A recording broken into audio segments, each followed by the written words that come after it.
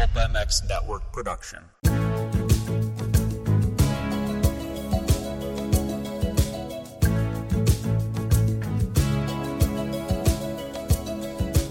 A new view from inside the truck.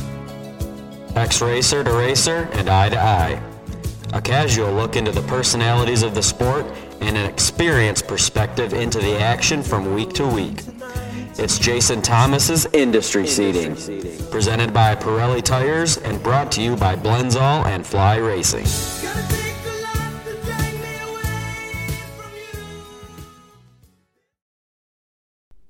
Welcome to Industry Seating. It is Sunday. We have just finished up the San Diego Supercross, gotten home. It's sunny here in Boise, Idaho. Thankfully, it was sunny all weekend in San Diego. Last year was just catastrophically terrible with the mud and rain and wind. So yeah, great weekend. We had a nice event. We did some cool things over at the USS Midway with our Fly Racing camo light gear, if you guys saw that.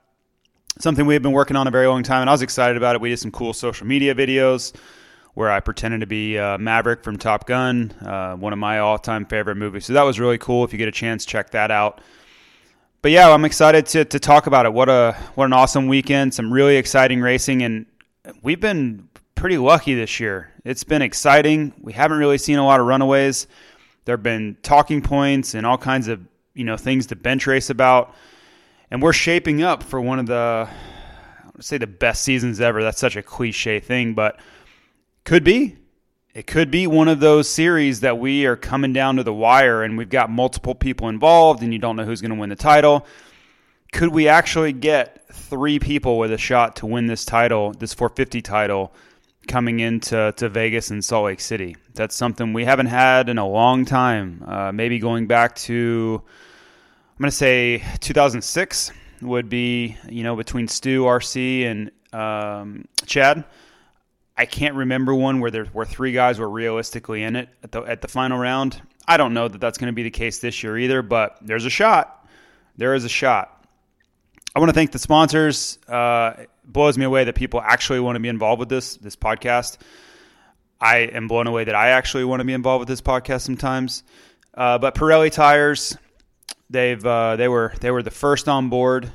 Besides Fly Racing, of course, that goes without saying. Plum Creek Funding, my buddy Zach Morris over there, he jumped right on board and happy to help spread the word if you have any home mortgage needs, home loan needs. And then we have a new one for this week, Works Connection, and get into a little bit more about Eric and the things they have going on over there. But wanted to thank all them. It wouldn't be possible otherwise. Just excited to have a team behind me that we can do this every Sunday and talk about the races, because let's be real. That's probably the most fun part of the week, is talking about dirt bikes. We all have jobs we have to go back to tomorrow, and most of you will be listening to this at your job. And the Supercross races on Saturday are a nice release from all of that. So without further ado, San Diego. And in the 250 class, I think we're starting to see the cream rise to the top a little bit. I don't want to say it's been the same pattern over and over, but if you watch what Dylan Ferrandis is doing to these guys, he's kind of starting to figure it out a little bit, right? You just see him. He's been really patient. He's getting a good start, which helps a ton, but he doesn't necessarily get to the front right away. He's not leading the first lap or even, leading many laps, to be honest. And I don't know if that's by design. I don't know if Forkner's pace at the beginning of the race is significantly better than what Ferrandis is able to do, or if Ferrandis is mentally in a spot where he knows that once they get to halfway, he can start to pick up the pace and pressure Forkner a little bit more. I do think, though, that we have to start looking at the age factor a little bit, right? So if you start talking about Dylan Ferrandis and his experience level comparatively to the rest of this class, there's a pretty big gap. Not only was he your 2019 West Coast champion, which that experience speaks volumes, but this guy has raced all over the world, right? He would race world championships, all kinds of different cultures and situations and scenarios. He's 25 years old. He'll be turning 26 at the end of this series. And I don't think that can be understated, really. We saw how valuable that was with Zach Osborne. In past years, he won this championship a couple times, and I think that played a big role there. We'll see how that works out for Jeremy Martin when we go east. But I do really believe that experience and poise in some of these situations as you get older really plays a big factor, and it's helped Ferrandis at times. Now, if you wanted to, you could throw that back in my face and say, okay, great. Yeah, he's showed a lot of poise. Well, what the hell was he doing at A2 then? Why is he taking everybody out and riding crazy and doing all these things that he probably shouldn't be doing? And I don't really have a good response for that. That type of riding was very indicative of what we saw when he first came over.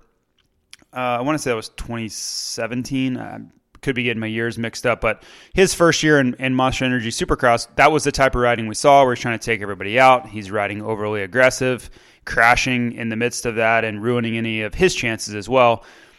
But I think he's really turned a corner, and I don't know if the probation is weighing on him or if he just said, okay, I can't do these stupid things if I want to win this title. But even with the aggressive moves he's still making, and the crowd's booing him for it, but I just rewatched his pass on Forkner this weekend again, and man, I don't know what else you can do there. Unless he just gets a run on him and blows past him in the whoops or something, it's really difficult at these guys' level to make a pass without being aggressive and getting in there. He didn't make contact. He stood on the pegs the whole time. He even did the double out of the corner after, making the block pass. That's 2 weeks in a row where Austin Forkner's been, on the receiving end of it. And Austin's had to go off the track both times. But I don't necessarily think it's been a contact issue where he sent Austin off the track. I just think Austin's going in there trying to maintain his commitment level, which I commend because that's brave and it's difficult. But when you go in there and you stay committed like that, you have to go somewhere. He's not really braking so much early and giving Dylan the line. So when he's got to do something with that momentum and other than crashing, the only alternative is really to go off the track. So almost carbon copy passes, almost carbon copy races the last 2 weekends. But I think Dylan is just showing his prowess a little bit of his experience and his, he's got a lot more racing at this championship level under his belt, whether it's Motocross of the Nations or World Championships or Supercross here, a championship last year. He's got experience in spades. So he's pulled out a little bit of a gap now. He's got a 7-point lead over Justin Cooper, who really wasn't a factor last night.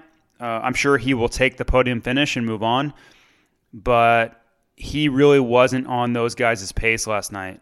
And I don't know if it was the whoops or if it's just, he's in a little bit of a slump, but we certainly haven't seen the same Justin Cooper that we saw the first couple rounds. So the good news is that there's a gap now, or a break, and they can go work on some things and try to find that intensity that he had early in the season.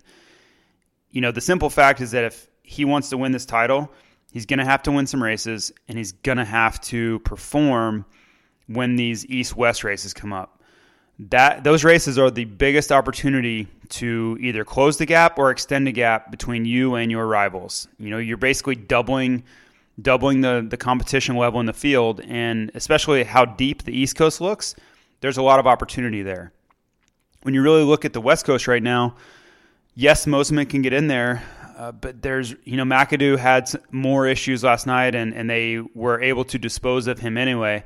There's really no one in that class that's capable of getting in there with those three right now. That's the way I see it anyway. It's always possible that, Mosiman steps up or McAdoo has a great night, but week in and week out, your top three are pretty defined, and that makes it very difficult to make up a lot of points. So if you're Austin Forkner, you're 13 down now, and you're kind of looking up the guy that's got the momentum and winning races, has the points lead.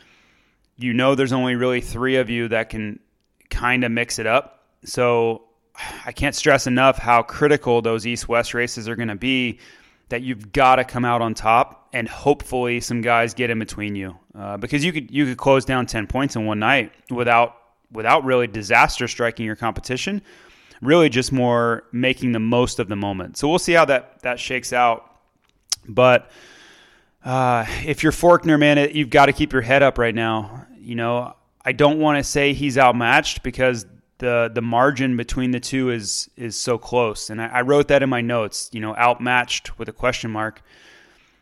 I don't think he is. I just think Ferrandis just has an extra 1%. And I don't know if that's 1% speed or 1% experience. I think it's a little, just a combination of all of it. Because if you look at timed qualifying, he's the fastest guy in almost every time, right? He has that edge. So that speaks to a speed edge that he's got. Then you look at the experience that I've mentioned a few times, and you look at last year's championship run as well. That's surely going to breed confidence for him. So I just think those guys have a tough task to beat Ferrandis right now the rest of the way. Him getting good starts or putting himself in the top 5 on the first lap it's almost a death knell to the rest of these guys because he can close down a small gap. If you look at the races where he struggled results-wise, he was way back. He was out of the top 10 on the first lap, and then it was almost too much to make up for him. But if he's anywhere near those guys and can see him, they're going to have just a spectacular night to be able to beat him. So we'll see how it plays out. But yeah, it's been a great West Coast series so far, and I'm excited to see how this thing shakes out. If we know anything in this 250 class, we should know that there's still excitement along the way. Nothing is predictable, as even if we think it is. It's just proven that it's not. So I've liked what I've seen from Ferrandis. I don't like the boos. Especially last night, the A2 thing, I understood it. I don't know if it was really called for. That's every fan's right. If you paid your admission, you can boo. I don't really care. I didn't really love it though at San Diego. I didn't really think it was called for, but I'm sure there's a lot of residual, and a lot of those same fans that were at Anaheim too were at San Diego. So there's probably people that are still upset.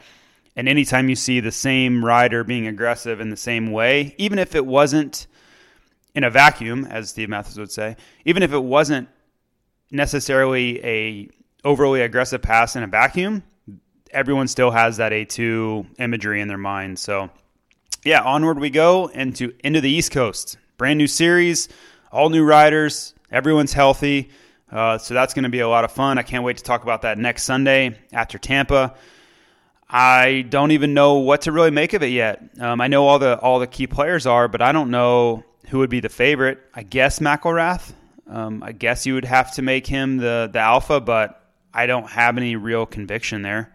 Colt Nichols is still injured. I don't know what his status is going to be. I'm assuming he's going to try to race, but I don't think he's really even ridden yet. So I don't know what effort or what kind of expectation we can even have for him. Jeremy Martin makes his return. Unfortunately, Hunter Lawrence won't be out there. That's a bummer. But we're going to have a lot of new fresh faces. RJ Hampshire in his first year with Rockstar Husqvarna. He's a part of the Alden Baker program, so I know they're expecting big things. But yeah, it'll be fun to kind of flip the script and turn the page, get into the East Coast, and have a whole new set of talking points for that class. All right, 450 guys. And pretty awesome race, right? I mean, I love this year because every single time the gate drops, I don't know who's going to win. I'm with people all day and all night, and I run a VIP program with the Rocky Mountain KTM team. And, of course, they're asking me who I think is going to win and for insight on that. And the great part of it is I don't really know. I'm kind of guessing at it just like everybody else. And in that scenario, I'll take it every time because there have been a lot of years where you know who's going to win pretty much when the gate drops. It's almost a foregone conclusion because there is just that alpha guy that's dominating, or at least one of two guys are going to win. We don't really have that right now. With the influx of rookie guys, the series is remarkably healthy. So, yeah, it's really wide open, and that's absolutely the best thing for this sport. I love the parity. I love the unpredictability. And let's just hope it continues. That's a big win for everybody if we can keep that going. So, obviously the big story of the night is Cooper Webb. He was absolutely fantastic. But an interesting day for Webb.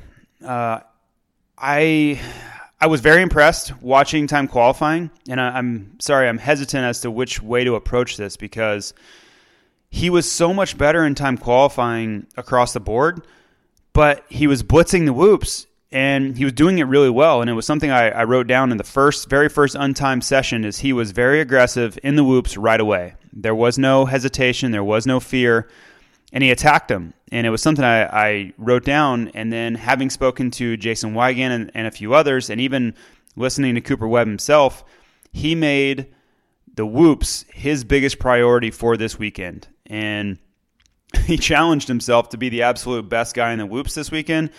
Listen, I don't know how you do that. I told myself I was going to be great in the whoops too. Didn't ever work.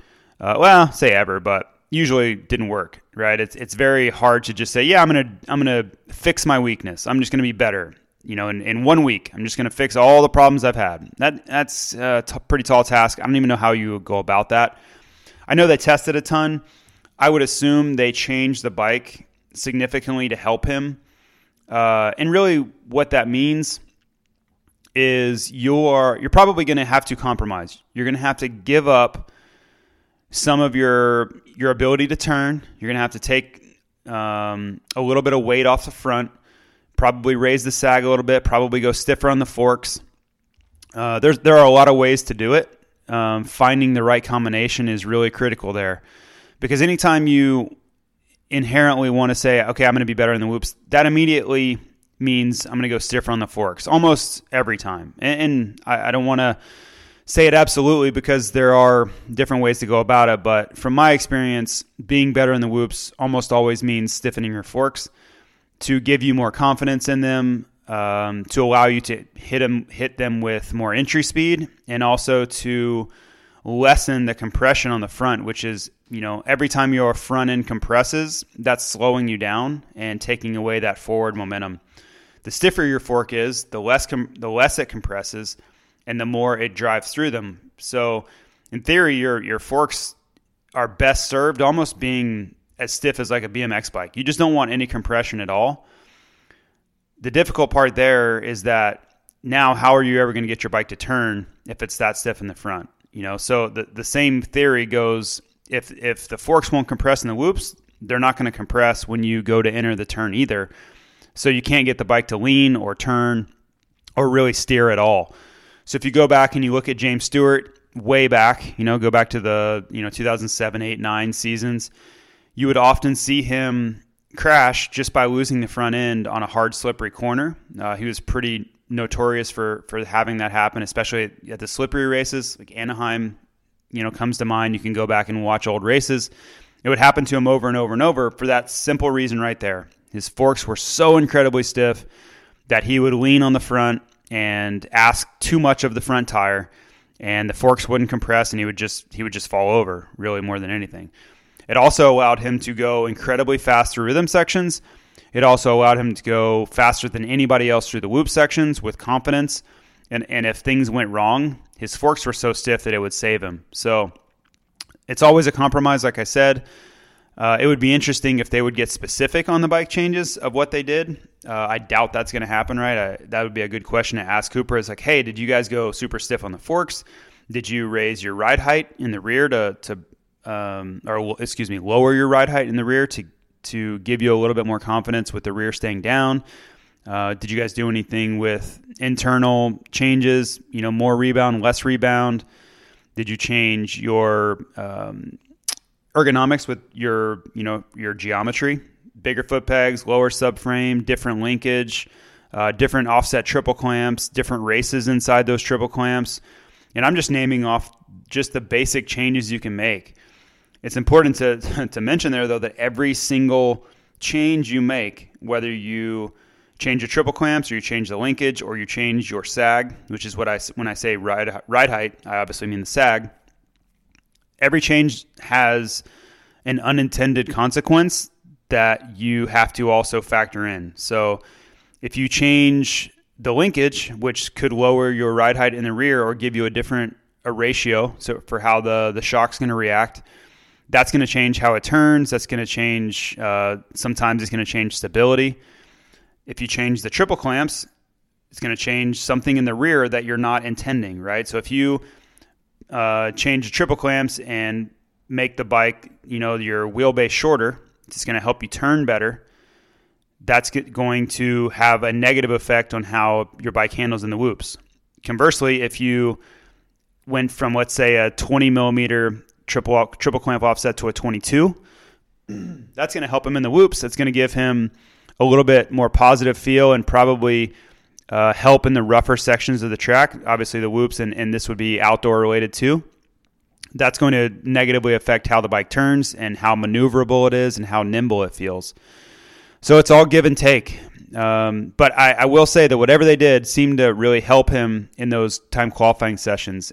And I got a little long-winded there, but I think it's critical to talk through some of that stuff because, he can just make a short comment there and say, yeah, we changed the bike and way better in the whoops now. There's so much to that. There are so many layers to what did you do? How much testing did you have to do? Because like I said, one small change has a ripple effect through the bike of negative consequences too. And that's how these guys can test themselves into a bad spot. Justin Barcia and Aaron Plessinger last year, I think, were in that spot where they tried so many things that they kind of lost themselves. They had changed so much that they couldn't really get back to something that worked everywhere. And anyway, for Cooper Webb, the most interesting part of that was that he didn't really need any of that because, yes, he had the whoops. He was better in them. He was your fastest qualifier a few times in practice. I think Cianciarulo just nipped him at the end a few times, but it's been a long time since we have seen Super. If I could learn how to talk, I would get that out. Since we have seen Cooper Webb be at the top of the board, especially on a track where the whoops are just brutally tough. So it was noticeable. And then in the main event, he's like, yeah, I got that, but I'm just going to jump him. I'm going to go win the race by finding a rhythm through both sets, which was the key to his success last year. We saw him do that time and time again last year and win races. So I think it's interesting. He may be onto something here. And I wrote an article for MX Vice last week leading it up to San Diego where this round of the series that we just exited was very, very critical as to what happened the rest of the series.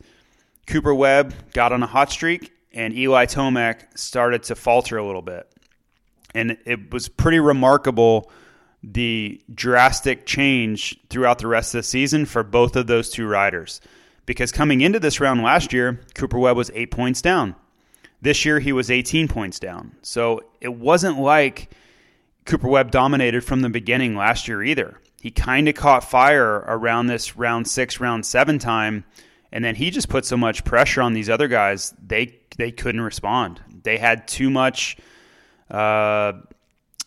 just variance in their results where Webb was just up there every single time. He was first, second, first throughout the whole season. If you go back and look at the results, it's remarkable how his last 10 races or so played out. So I was curious to see how that would go this weekend, if there would be any similarities. And I really don't believe that it's strategy. I don't believe that Webb's kind of been holding back or sitting back. And, if you've seen Rocky IV where, when he fights Apollo Creed, the trainer's kind of waiting, and then it just yells that word in Russian and Drago just unloads on him. I don't think that's what Webb's been doing. But there is something to it. I mean, Webb was a different guy this weekend. He was confident. He was faster. His starts were better. It was like he had put the whole package together. And listen, it could just be something as simple as whatever they tested and he gained that confidence in the whoops. That can absolutely play out on race day. I've lived it to where one little thing mentally turns the page for you and it's on. Like you just roll into the track and it's go time. And you know that you're going to be better than you've been all season. So I think Chad Reed was pretty smart to say these guys should be worried about Cooper Webb, even at 18 points down. He cut that lead in half this weekend. He's only 9 points down now. It's anybody's series, and Webb made a huge statement this weekend. So we'll see where it goes, but I would be very, very cautious if I'm the rest of these guys about where what you allow Cooper Webb to get rolling here momentum-wise. So Adam Cianciarulo, second place, and incredible ride. I mean, he was awesome. I mean, absolutely awesome. And in those first few laps, you were wondering, is he going to win this thing? Because he's capable of just running away. We've seen him do it on the 250 many times. And when you have a guy that's been your fastest qualifier almost every single time that he goes on the track, you know he has that elite level speed where he could run away. Cooper Webb did a great job to hold on to him and not allow him to get away. That was really critical. You just can't let Adam get out front to where he can mark and gauge these guys. And I think also, too, Adam is still learning how to manage a 21-minute race. You know, he's, 6 or 7 of these in? I mean, he's still very new to a race that is that long on a Supercross track, especially against this level of competition. So I think Cooper Webb just played, his trump card, for lack of a better term there, and just out-experienced him. You look at, they're almost the same age, or they might be exactly the same age, but Webb's been in this class this is his 4th year in this class, and that's a pretty big deal. That's a lot of racing and a lot of experience, and he is your reigning champion, of course, where Adam's still trying to kind of gain his sea legs for a 450 main event. But I really liked the way Adam approached this race. I liked how aggressive he was. He did not take anything from Cooper Webb. Every time Cooper, tried to make a move, Adam responded aggressively. So he's certainly not scared. He knows he's good enough and capable enough, and he's coming. For everybody who's interested, he's coming. I do think it's going to be a while, not this year, before he's a title threat. I still think you're going to see mistakes from him that cost him races, much like Glendale. But long term, Adam Cianciarulo is going to be a title threat, and he's gonna win a lot of races in this class. He just has so much speed and so much natural ability, coupled with how well he's adapted to the 450. I think it's pretty obvious he's going to be a threat in this class. It's gonna take a minute. He still has some things to learn. I'm going to go into Ken Roczen here, and I'm not really going in any particular order. I'm watching the race on TV right now, and it's kind of a strange race for Kenny.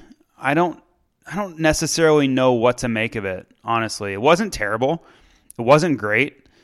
It was just kind of It was all right, I think the biggest thing that held Kenny back, and Eli Tomac too, was Justin Barcia. I just don't think he was aggressive enough early enough with Barcia to get going. Because if you saw Kenny's heat race, he clearly had the speed, right? He was gone. I mean, absolutely gone in the heat race. So I don't think it was an inability to ride the track well or an off night or anything like that, because his heat race was incredible. I just don't think he could get going, and he tried to get around Barcia a few times, and I think it screwed his rhythm up a little bit.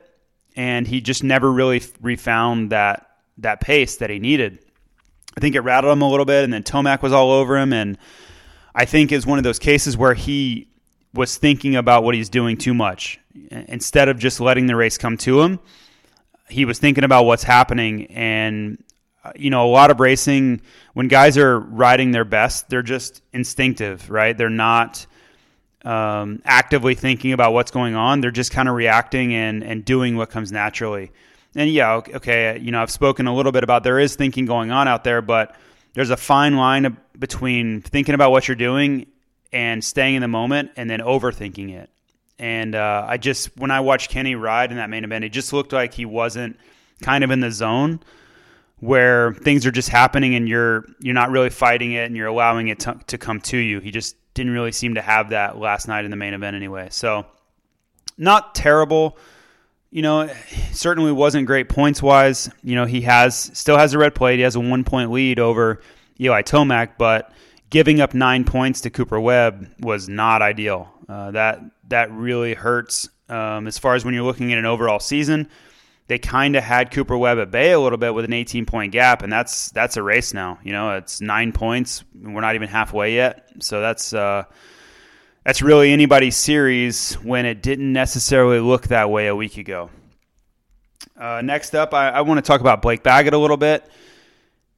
I really believe Blake should be much more relevant in this series. I think he's like 40 points down right now. For the speed that Blake's had, that's crazy. He has been much, much better than that. He just really hasn't been able to put it together, whether it's the Osborne crash at Glendale that really hurt him. He crashed on his own in day 2 in that slippery spot where I think he could have won that race. I don't know if he would have beat Tomac there, but he would have gave him a fight. I think for sure he gets second that night. So he probably should have had a few podiums, definitely a lot of top 5s already. But really, this is the first time we've seen him near the front at the end since A1, that 4th place he got at A1. And I think there's more to come there. I'm a little curious as to what kind of happened with him the first lap or two, because he really had the whole shot, and then I don't know if he just didn't have the pace on the first few laps or he got stuffed by Justin Hill. I couldn't tell what happened to him at the very beginning. But he certainly lost time and lost touch with the leaders, which he was able to regain. But it's one of those things where, you have to make up so much time on riders like AC and Webb. That's a tall task. Like, imagine if you didn't have to make up, 4 or 5 seconds on those guys, what you could have done to them if you were already with them. So I thought it was a great ride. I thought it was a great stepping stone to what's capable and what's next for him. I know they're not satisfied over there. I know they believe that they can win. But it's a really deep field, and you've got to take podiums when they're there and they're available, and that's absolutely what he did. So good ride for them. Nice to see them. It's just another guy in the mix, right? It's another team that's on the podium, and that's good for everybody. That's good for sponsors and the sport in general. We need deep fields and all the OEMs to be represented. That's not a word. Represented in this series. So good for Blake. I have this pass next on my list. I have Justin Brayton, but really what kind of prompted me to talk about him, if you guys didn't see the Brayton and Jason Anderson ordeal, which you probably didn't because I don't think they showed it on TV, it was right in front of me, so I had a front row seat to it. So early in the race, Jason Anderson's, I think he had a little bit more speed than Brayton. He comes up on him and he tries to make a pass in this kind of option section that was right after the 2 triples. And it was, I don't want to say a really popular passing point because it was really hard to execute without knocking the guy out of the way. And Anderson just goes in there and knocks Brayton off the track, for lack of a better term. So Brayton is obviously pissed, right? He's not pumped. Well, as he's off the track, he has to go around a few of the jumps to get back onto the track because of the way the tough blocks are placed.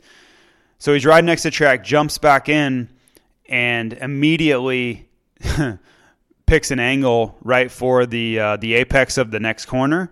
And I was standing next to Steve Matheson in the press box, and as I see him, he jumps at an angle, and I grab Steve because I could see it coming a mile away. And he absolutely erased Jason Anderson from that main event. I mean, just hooked him up, and I don't think Anderson saw it coming, and he didn't even T-bone him. Really, just when Anderson wanted to make the apex, Brayton took his front wheel and said, "Yep, see you next week." You want to talk about an aggressive, well-executed takeout, and that's what I'm going to call it. I'm going to call it a takeout because I think Brayton was super pissed off, and that's exactly what he wanted to do. I don't think it was even really a block pass. So, I've kind of felt this way about Anderson for a while. You live by the sword and die by the sword. It's not really a secret that Jason Anderson is one of the most aggressive guys out there. Probably next to Justin Barcia, he's the most aggressive guy out there. He's the guy that most guys are shaking their head about when he's coming through the pack. And I just think Brayton was like, dude, really? In his helmet. And you saw, you don't really see Brayton ride that way very often. But, I've mentioned this to several people in the past because they're always kind of why don't these guys take each other out or ride more aggressively? Are they not good at it? And I'm like, no. Anybody at this level, if they want to take somebody out, they can. I for myself know if I wanted to ride that way, I certainly could. it just wasn't how I really thought people should race each other, so I didn't do it very often. And I don't really see Brayton do it very often, if ever either. But he certainly did last night. He had enough of Jason Anderson, and he decided that Jason Anderson had enough of that main event too. So he blasted him right into Tampa. Pretty interesting. We'll see if there's any repercussions the next time Anderson passes Brayton. I would not be surprised at all. Anderson's really not the type of guy that's going to make a big fuss about it. And we were watching really closely to see if Anderson said anything to him after the main, and I don't think he did. I kind of think Anderson's the type of guy that the next time he sees him, he's just going to smash him, and even harder. So keep an eye out for that throughout the rest of the season. I don't know if it'll be a Tampa. I don't know if it'll be a Dallas the week after that, but I do think it's coming at some point. I think Anderson's going to exact his revenge eventually. What else we got here? Tomac. Yeah, I probably should have mentioned him earlier, but the start's killing him. He rode really well. He wasn't the quote-unquote fastest guy on the track, I don't believe. He couldn't close down that massive gap that he let get built up. But he did put himself in a position where he had to deal with Justin Barcia, and that's not really any fun. I don't think anybody has any real interest in racing Justin Barcia closely. It doesn't look like a good time at all. Ask Marty Davalos about that. And they went back and forth and really seemed to hold Tomac up and kind of kill his forward momentum. And I don't want it to seem like I'm hating on Barcia, because I'm really not. I think it is good that Barcia fights for his position. I don't necessarily always like the way he goes about it. I think he has taken cheap shots in his past. I didn't see too much of that last night. He certainly was in there to make contact or whatever and fight for his spot, but it didn't help Tomac. I think it killed any chance for him to get up and even to try to catch Baggett there. Once he finally cleared Barcia, the damage was done. So you wonder if he's able to fix the starts to the rest of the series, because I think if Webb gets on fire here, Webb has his starts dialed. Well, it seemed like last night anyway. That was what he did last year. He put himself in a position where he was going to get the start every single week, and by the time Tomac could get up there, it was game over. So we'll see what Tomac can do about it. He's only 1 point behind the lead, so I don't want it to seem like he's in some perilous position. He's actually in a better position than he's been in most years, series-wise. It was just a little worrisome that he got a bad start on a night where Webb got a good start, and you saw how that could play out time and time again if Tomac allows it to. I think the biggest upside of what Tomac's kind of had happen is Webb hasn't really been on his game yet. So he hasn't been penalized by Webb for getting bad starts yet. And that's going to be the pivotal thing, I think, as we go down the stretch, is who can consistently put themselves at the front and who's going to put themselves in 10th on the first lap and not be able to catch up. So we'll see what happens there, as I mentioned. Zach Osborne, buddy, I don't know what's going on, man. I know he's still dealing with some sort of illness. He was dead last on the first lap. He had some sort of crash somewhere. And it has just not gone well. I think that's an understatement. And listen, I love Zacho. He wears fly racing.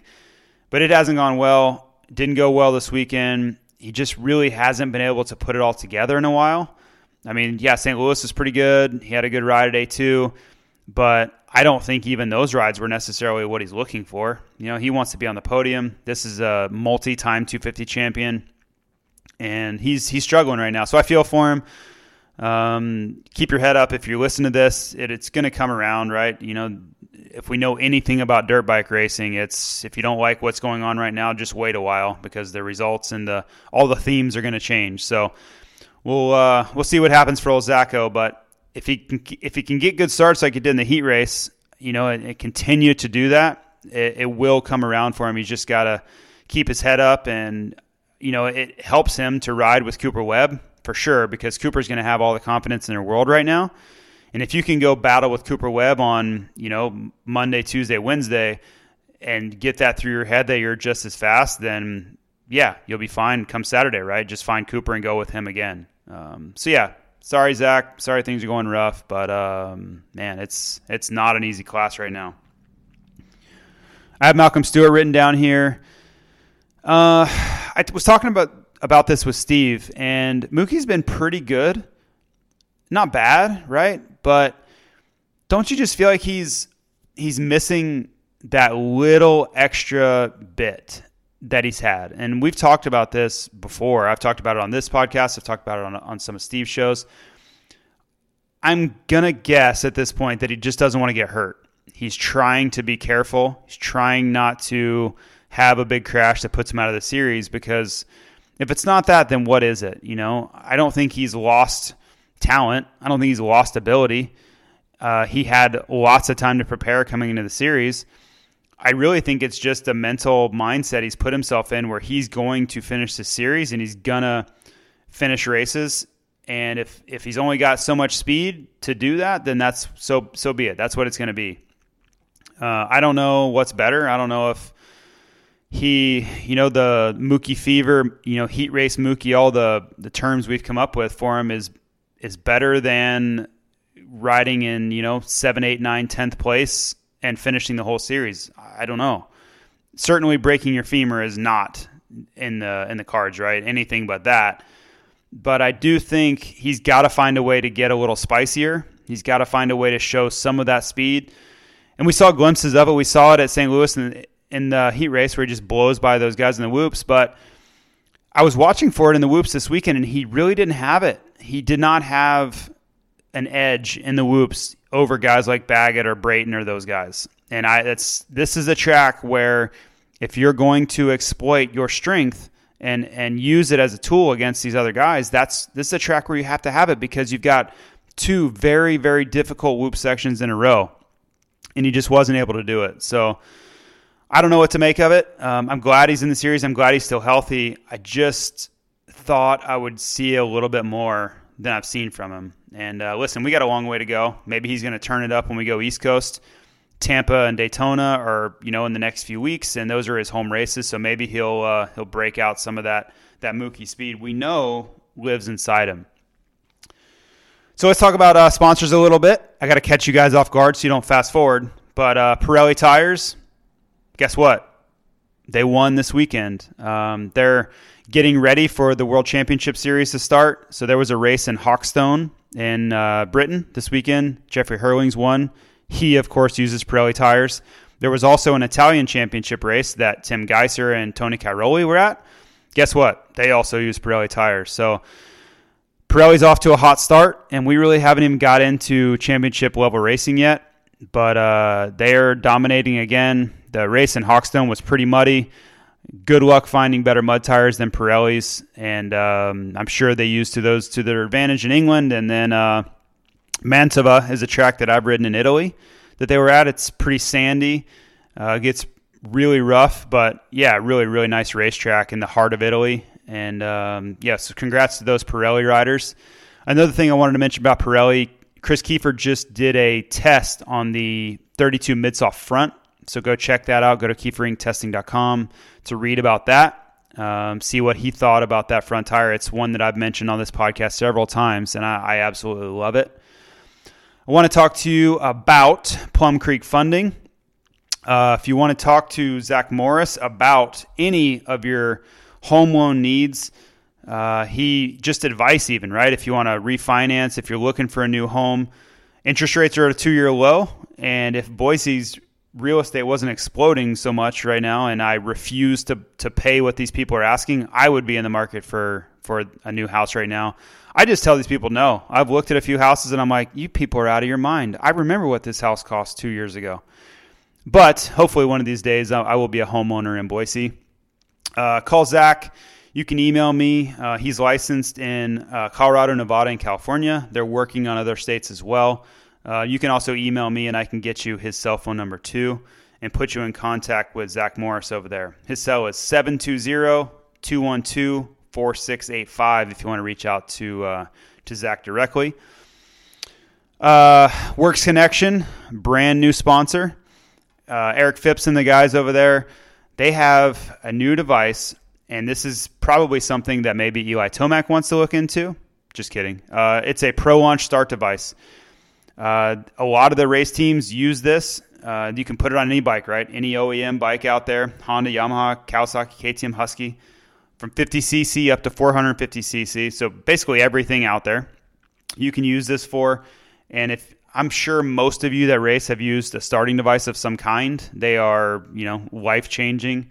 I remember when they came out in 2002 was the first year I ever used one. And my dad, being, the mechanic that he is, he just built me one, out of just spare steel he had laying around. And it got me lots of hole shots that year until I got hurt. So they do work. Go out and try this new Works Connection one. They sponsor all the teams, right? They sponsor Team Honda HRC, and that was really kind of their first foray. Steve Lamson really kind of put Works Connection on the map back in the early 90s. He was local there with Eric in Northern California, and they've been around ever since. I used Works Connection for years. I think their frame guards and skid plates were what really made them famous. They were on all the factory bikes. The factories were actually reaching out to him to put those onto their factory bikes. So they still sponsor Team Honda HRC, Star Racing Yamaha, Smart Top Honda, JGR, on and on and on. They are, one of the legacy companies out there. It's all made in the USA. In a word, they are moto. So I'm really happy to have those guys on board. I really appreciate Eric believing in me and, coming on board. I want to talk about Blendzall, of course, too. David over there, it's funny how it started with David. He just kind of reached out and was like, hey, I'm thinking of buying a well-known oil company. And I was like, okay, well, how can I help? And he was just honestly asking for advice in the industry, and I didn't have the most insight. Certainly not about oils at the time to help him with, but anybody that wants to get involved with this sport on a business level, I'm going to give them whatever insight I have, because I know how awesome it is, and I know how much we need this sport to grow and have smart business people involved and offer great products. This is the sport I've been around my whole life, so I'm all for it. And then that conversation just kind of grew, and he ended up buying Blendzall, and they're on the way up. They got their website going, Blendzall.com. They have their social media. It's at Blendzall. I told you guys last week they're offering free shipping on cases of oil, so that's pretty cool. If you've ever paid for a case of oil shipping-wise, that's not very much fun. So they're doing free shipping on a case of oil. So check those guys out. I think they really have a name in two-stroke stuff. That's really where I think they have the edge on everything that's out there. You can run some of their stuff. You can run it in two-stroke and four-stroke, which is pretty cool. So if you have both bikes, you don't even have to switch cans, right? That's kind of a pain in the butt, having two different cans for gas for both your bikes. You're always stressing about putting the can with no oil in your two-stroke. I've seen that happen. I've seen guys blow their bikes up, similar to what Seven Deuce Deuce's song is, right? You don't even have to worry about it, right? There are lots of cool things that Blendzall has and has had for, 50, 60 years, going back to all the hot rods and drag racing and all the things they made themselves known for. So check those guys out. Cool guys over there, and just enthusiasts too. All these sponsors that I have, that's really the kind of the common denominator, is they're all enthusiasts, and they all are in it for the right reasons. I mean, they're just passionate about the sport, right? This isn't Fortune 500 company type stuff. I mean, even Fly Racing it's a one owner, right? It's a family-owned business. And yes, Western Power Sports has grown by leaps and bounds, but these are all small brands, right? Pirelli is racing to the core. I mean, they are so involved in every level of racing, whether it's two wheels or four. They're all so passionate, and they're all at the races every single weekend and have representatives there, and they're escorting dealers and customers and showing people a good time, and they just want to be there. And those are companies that I want to be affiliated with, and those are the ones that I want to be able to share messages with you about, as those guys. So I want to jump into the power rankings. I appreciate you supporting our sponsors. I got a little long-winded with sponsors, but I owe it to them to share their message. And if you choose their products, that's awesome. But at the end of the day, I just want you to be educated about them. And if you can take that into the store when you go to make your purchase, I feel like that's a win for everybody. So anyway, on to the power rankings. And I'll make these pretty short and sweet because I went through a little bit of this already. But for the first time in 2020, and I know this probably made his Sunday, Justin Hill is in the power ranking. He's number 10. And I think he's earned it. He replaced Zach Osborne. Sorry, Zach. Don't hate me. But I think he's earned it. He's really trying, and we haven't seen the 2018 Justin Hill where he's vying for a race win, but we have seen a consistent and a Justin Hill that's giving a lot of effort, and that resonates in my book. I'm an effort guy. I don't care if you don't have the talent or you don't have the speed to win, but if I can tell you're trying, that's going to work for me. So congrats to Justin Hill on a very useless power ranking on the Industry Seating podcast. I have Mookie at 9. He's kind of been hanging around there, 8, 9. And I just want to see a little bit more. Don't hurt yourself. Don't crash. But just a tiny bit more is all I'm asking for. Lead a heat race. Win a heat race. Be in the mix for a podium. Maybe he would have at Glendale if he had that crash. But I just want to see a little bit more from him. So we'll see if he's able to do that. He was 8th place last night. Not terrible, but not spectacular either, right? I have I don't. I have Brayton just ahead of him. Pretty solid night for Brayton last night, 7th. And he's really been in this 8th, 9th spot all season. He's been in that 7th, 8th spot in the results column all season. He looked great in his heat race. He was able to hold off Baggett. He actually went up and caught AC in that heat race. So great to see him flash that speed again that he had in the beginning of the season, especially day one. He wasn't able to hold on to it, but he was up there in the mix for a long time. So good job by him. If he can just hang around the top 7 all season, I think that's a win for Honda, right? I don't think he necessarily would love that, but I think if you have Ken Roczen vying for a title and you have your rider number 2 running around in 5, 6, 7, 8, I think you got to take that. You're going to be willing to take that. So series moves on for Brayton.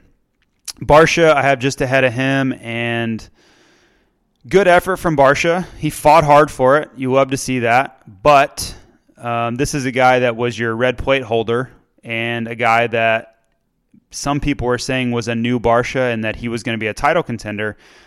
I've been a little bit down on that talk. I thought this was going to be where we saw Barcia more often than not. I thought he would get displaced by the Cincerillos, the Tomacs, the Webbs, the Roxons more times than not, and that's kind of what we're seeing. And listen, there's nothing wrong with that. That's going to keep you probably on a factory bike. I just think he has higher hopes than that. He wants to win races. He wants to be on the podium. I just don't know that he quite has it. I don't know. Maybe he'll prove me wrong. Maybe we get back to the East Coast and he picks it back up. I just have him penciled in for that 5, 6, 7 spot a lot of the races upcoming. Just ahead of him, I have Blake Baggett, and he's moved forward a little bit. 3rd place last night. Finally made good on the speed that he's shown. All the speed in the world's great, but if you can't put it on the results page, it doesn't really matter. But yeah, podium. He was wearing that camo white LE gear, so thank you very much for that. Really needed that. Really appreciate that. But just cool to see for that whole team over there. Obviously, I'm very close to that team. I raced for them for 6 years, so it's close to my heart, and love to see Blake get up there and battle for some wins. I think there is more coming. I think he has more in the tank. But yeah, that's a good first step. I have Jason Anderson in your top 5. Terrible race from him last night. Brayton knocked him down, but then he crashed again on his own, and the same corner he knocked Brayton off of just happened to be same place. But he's been really solid. I'm not going to weigh too heavily on last night because it was just kind of a freak deal. But he's been really good. I don't think he's really a title contender. Last night certainly didn't help that. I just kind of felt like he was a top 5 guy, and I thought he was missing that extra 1% that it's going to take to win a lot of races and really be in this title fight when it comes down to the last 5 races or so. But hey, there's nothing wrong with being right where he's at. He's still very relevant in this series. I have AC at 4. I think AC could move forward, but he's going to have to win some races. That Glendale race hurt his points, obviously. And like I said, I don't see him being a title contender down the stretch. I think you're going to see a few more races where things don't go his way. I think you'll see a few crashes. I think you'll see a few bad nights that are just a part of the learning process. I think it's important, though, to look where he is in his first year of 450 racing versus where Cooper Webb was in his first year of 450 racing. He's significantly better, right? He has it all together. He has the fitness. He has the speed. He just got to learn a little bit. He just got to gain some experience, and he's going to get there. I just don't think 2020 is necessarily the year where he's going to be able to put it all together. So just have a little patience with AC. We all love him. Well, maybe not everybody. I personally am a big fan. Been watching him race his whole life, and he's always been nice to me. He's a big deal. He's a superstar of the sport, and he still makes time for people who, I'm a nobody, whatever. He always says hi to me. He always goes out of his way to be nice to people, and that goes a long way with me. Your number 3 spot, and this is going to get a little weird, and I can understand how you would complain or disagree, but I have Roczen at 3, and yes, he is your points leader. I get it, and that's why I say it's weird, and that's why I understand if you disagree. But last night wasn't good. That was not a good race for Ken Roczen last night. He gave a lot of points away, and more importantly, gave a lot of points away to Cooper Webb, who is now has a ton of momentum, right? He's probably riding high on this Sunday. Hopefully he can rebound and just kind of wipe that away. But that's 2 weeks in a row where Webb has really taken it to Kenny. And I obviously took it to him in Oakland physically, and then just mentally took it to him this weekend in San Diego. So keep an eye on Roczen. He's obviously keeping it fun. That red hair was pretty cool. All the traditionalist old people, which I have been one of those, right? I like things traditional and I like things straightforward, but I love the red mohawk. That's cool. Like I have no problem with having fun with it and celebrating, the red for Honda and all that stuff. I think it's awesome. So keep it fun, keep it fresh, but he's got to mentally hold it together and stay at the front. He cannot let a race from Webb like that really kind of get him off his game. He's got to remember who he is. He is a bad dude. He is Ken Roczen, right? He is world superstar, race-winning guy, arguably the most famous guy in this sport worldwide. And he's just got to remember that. He's got to take that confidence with him to the starting line when we roll into Tampa next weekend. I have Webb at 2, and I came close to putting him at 1, man. I really, really did. Even 9 points out of the lead. I just think his last 2 weekends have been very pivotal. And this weekend, of course, he wins the race, right? And wins a duel with AC. But I think that Webb is one of those riders where if you give him confidence, you have made a very big mistake.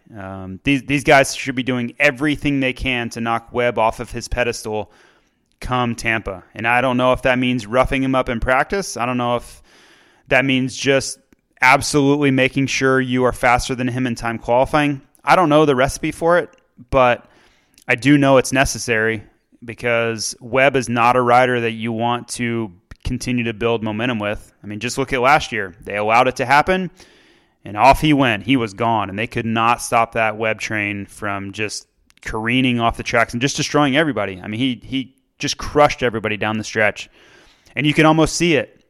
You can almost see the writing on the wall. Aldon Baker is going to be drilling it into his head last night, today, probably was all week last week, is like, now's the time. It's go time. We're going to win a bunch of races, and it's time to take a stranglehold of this championship. So there's going to be a lot of jockeying, and I think Tampa could be one of the most pivotal rounds of the series. And I'm probably going to say that every week. I'll find a reason to think it's going to be the most pivotal round, so just bear with me on that. But this confidence thing can't be overstated with Webb gaining it and these other guys, derailing that momentum from him. So just keep an eye on that and how that unfolds. If Webb goes in and wins Tampa 2, hold on. Just buckle up because these guys are in for a rough ride down the stretch, in my opinion anyway. So I still have Tomac at number 1, though. He's teetering on number 1. I almost had Webb there. But he's only 1 point out of the series lead. I think he's in the catbird seat as far as where he would want to be and where he's been in previous seasons, after this many rounds of the series. What are we, 6 or 7 rounds in? I can't even keep track. But he's always had a tough time getting out of California in a good spot. And he is this year. He's right there, right? So his last night wasn't good. He wasn't on the podium. He didn't ride terribly, poorly. I'm going to learn English one of these days. He didn't ride badly, but he is so good. You feel like he should almost always be on the podium, and he wasn't able to do it. He just let those guys get out front, and he was messing around with Barcia back there, and they checked out on him. So he's probably looking at it like, dang it, I left points on the table. If I get up there and I don't even have to win, if I just get on the podium, I'm leaving California with a red plate, right? I'm leaving this part of the series that I've struggled in so badly with the points lead. I think that would have been a pretty big statement for him to make. He's still fine. He's 1 point out, but he left an opportunity there. We're going into a few races here where it's critical for him to step up. Tampa, he's done well at. We've seen him perform there before. But Dallas, to me, is the one I have circled, and we're less than 2 weeks away. If you remember last year, this was a race where I was literally standing up in the press box wondering what the hell he was doing. For real. Like I was standing in the press box and I said out loud, what the hell are you doing? Because he was going backwards. He faded all the way to 12th place in that main event for seemingly no reason. I don't know what he was doing. So is he going to have another race like that? Is that going to happen where he just mentally, I don't even know the right term for it because I don't understand what he does in those moments. I don't get it. Is it just full meltdown? Is he just unable to process all of the nervousness and pressure, and he just can't ride? I don't get it. I don't know, and I don't think he's ever going to be completely forthcoming with it. But he's got to avoid that, and Dallas is, that round that happened last year, and for all of the talk there was about it last year and all the talk I'm doing about it now, think about what was going through his head after that race, trying to sleep that night, trying to sleep that whole next week, how many times he was asked about it, how much he probably had to talk about it with the team, and he may not have had answers. So I would almost guarantee that it's running through his head. That race is upcoming, and he's in a great spot, and he can't have a bad race. He can't throw it away again. This is his opportunity to win. So how does he handle all that? How does he handle the expectation? How does he handle not winning the championship the last few years when everybody thought he could and should?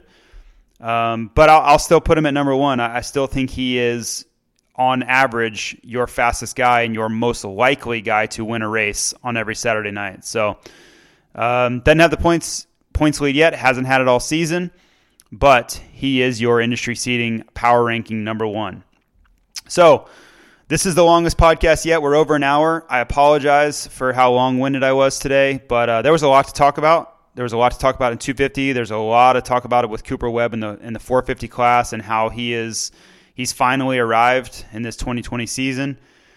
I want to thank all you for listening. Like I said, I'm overwhelmed at the feedback I've gotten. People have been so nice to me, and that's not very common on social media these days. It's a very difficult place, and criticism is everywhere. But the people who have just mentioned that they listen and they like it and whatever, that means a lot to me, because I'm putting myself out there, and I'm rambling for an hour right now. I haven't pressed pause. I haven't stopped it. There's no one else in my house right now. I'm just talking into a microphone for an hour straight. So it is challenging. It is difficult, but I'm having fun with it. And as long as you people like it, I don't know what I meant. I didn't mean anything by you people. So just as long as everyone likes it, right? It's 2020, got to be careful with what you say. But I just wanted to be something different and a different voice out there and a different opinion and something to fill your Monday morning, because just like you, I'm going to go into an office tomorrow morning and have all kinds of things coming at me real fast. And it's nice to have a little bit of an escape and listen to talk about dirt bikes and have that release and escape. So we will talk to you next weekend, crossing the country, going back to my home state of Florida and on to the East Coast. Thanks again. Thanks to all the sponsors, and we will talk to you in a week. See you.